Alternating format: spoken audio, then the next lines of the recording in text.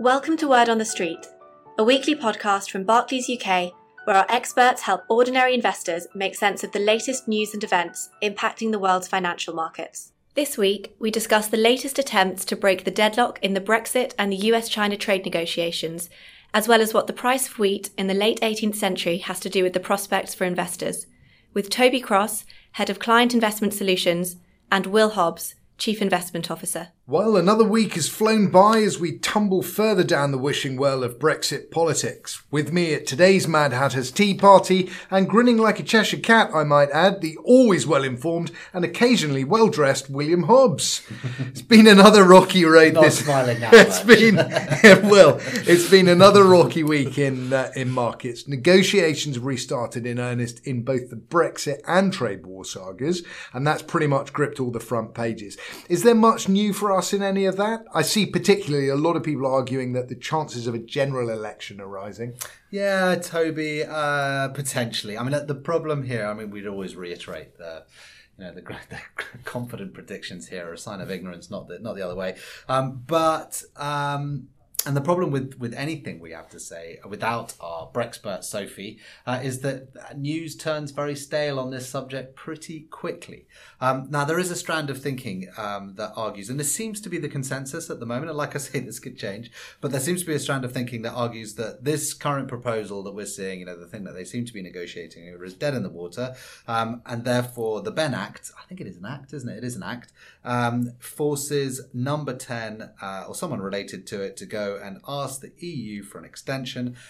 They duly grant an extension, and in the time in which you get extended, so effectively to January, you have a general election which Prime Minister Johnson wins. So the polls tell us, which in turn leads us to an exit without a deal sometime in January. Now, as you can see, there's quite a few assumptions in this, and particularly with regards to the outcome of an election. So we're probably I think many people are jumping too far ahead in the queue. And you could also argue, if you think about it, that if the EU see this as a likely strand, then some people are arguing that actually the EU is going to be far keener to deal with Prime Minister Johnson in his current guise than a Prime Minister Johnson who has a large or a parliamentary majority of any sort behind him, and a majority for exiting the EU without a deal. So, everything's pretty much still on the table, Toby. So the chances of an agreement before the 31st of October are pretty slim. Everybody's going to be able to enjoy their Halloween.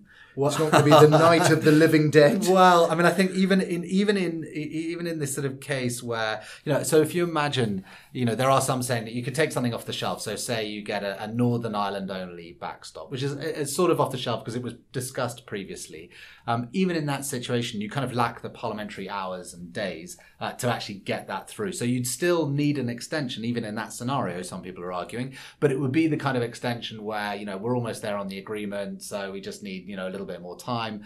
So it would be a short extension in mind of sort of getting a deal through, so to speak. So a slightly different story. So we'll take a quick trip across the Atlantic then. The world's largest economy. In the US, we've seen the Chinese delegation return to the negotiating table, but there have been noises and threats from both sides, it seems. So what are you expecting here?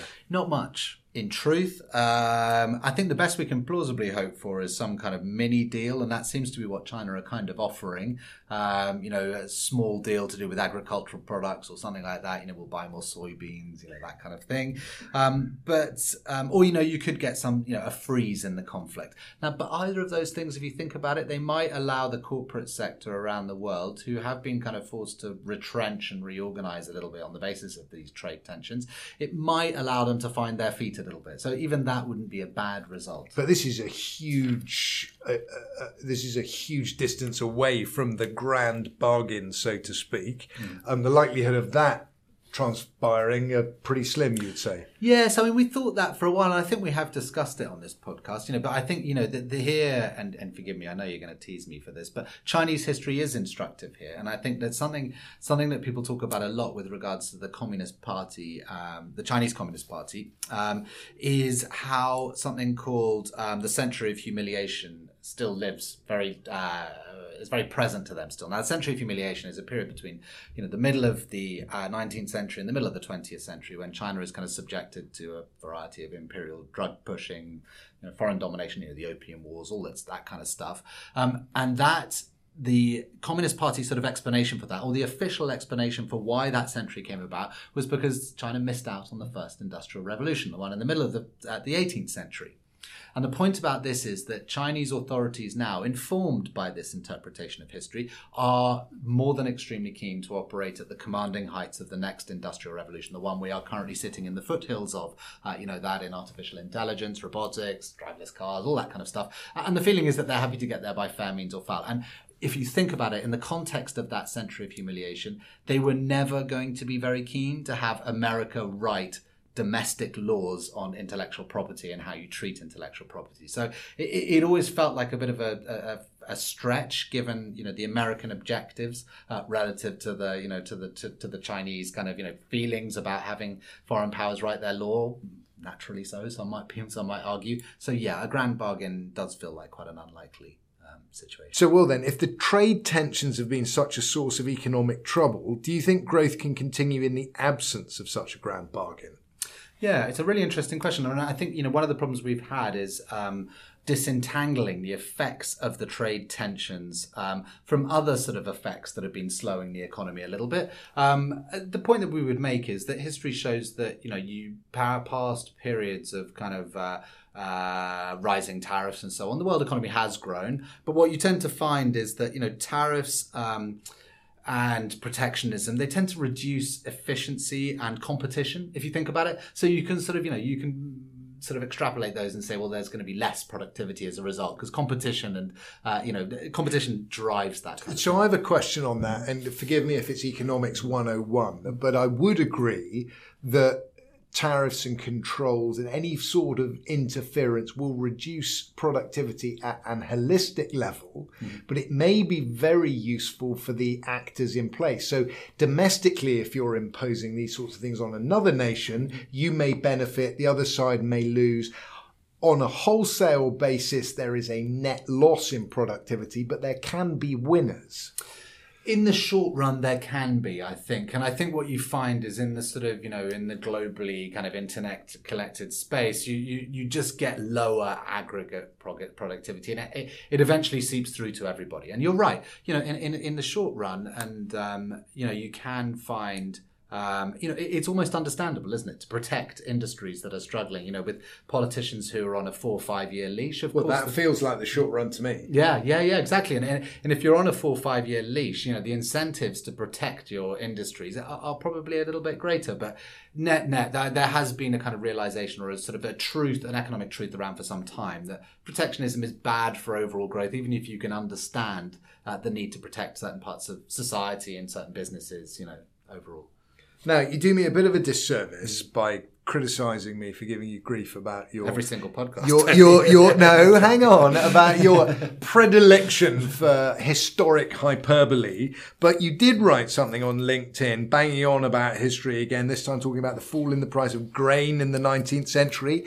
I actually thought that was a very good article, but perhaps you could explain to those who haven't read it why it was so important. Well, it's back on the subject of protection. And thank you. Usually you say like historical rabbit holes or something more offensive than that about my little...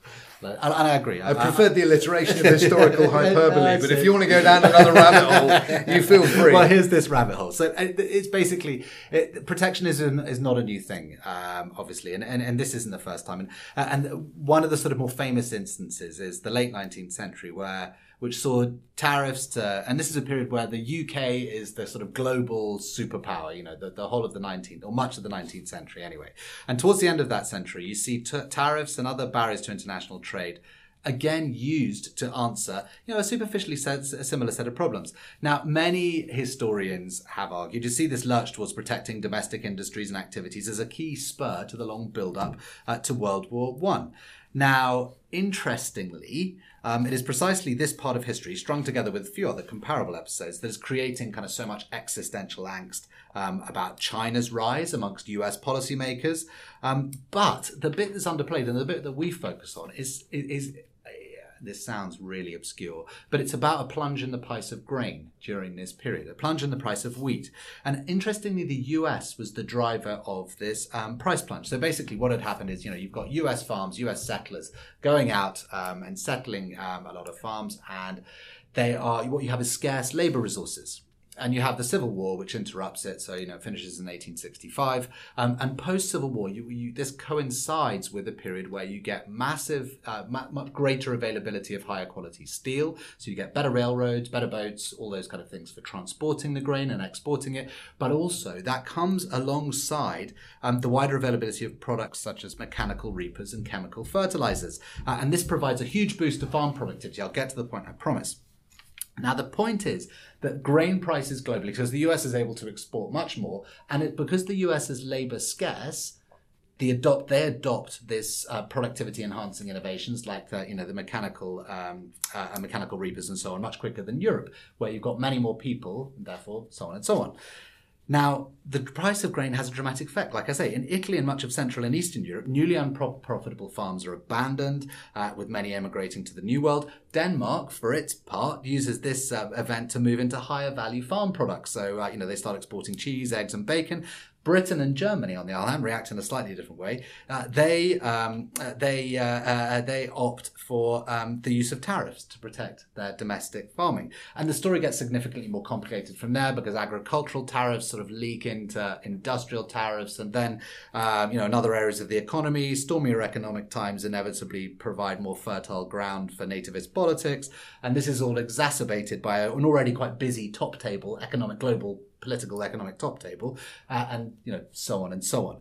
But the point about this is that it is productivity, the effects of productivity, and the wide-ranging kind of ramifications for moments when we take these big technological leaps. And what you can find is that all the unintended consequences and stuff like that, it's really a lesson in not being too prescribed about where you try and gain your exposure to productivity. And probably essence for economies in how to deal with industrial revolutions. So a lot of things for people to learn about the intellectual revolution, the current industrial revolution, technological revolution that we're going through now, perhaps. And anybody can just find that by just looking you up on LinkedIn. It's probably one of your most recent posts on LinkedIn. It's well worth the read. And actually, if you read it, it's a lot more interesting than Will made it sound just then. but there are some lessons in there. Finish with a jive, but and it is well worth listening to.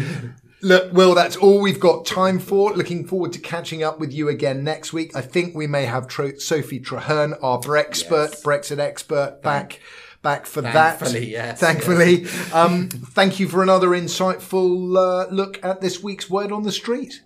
All investments can fall as well as rise in value, and their past performance is not a reliable indicator of future performance. This podcast is not a personal investment recommendation.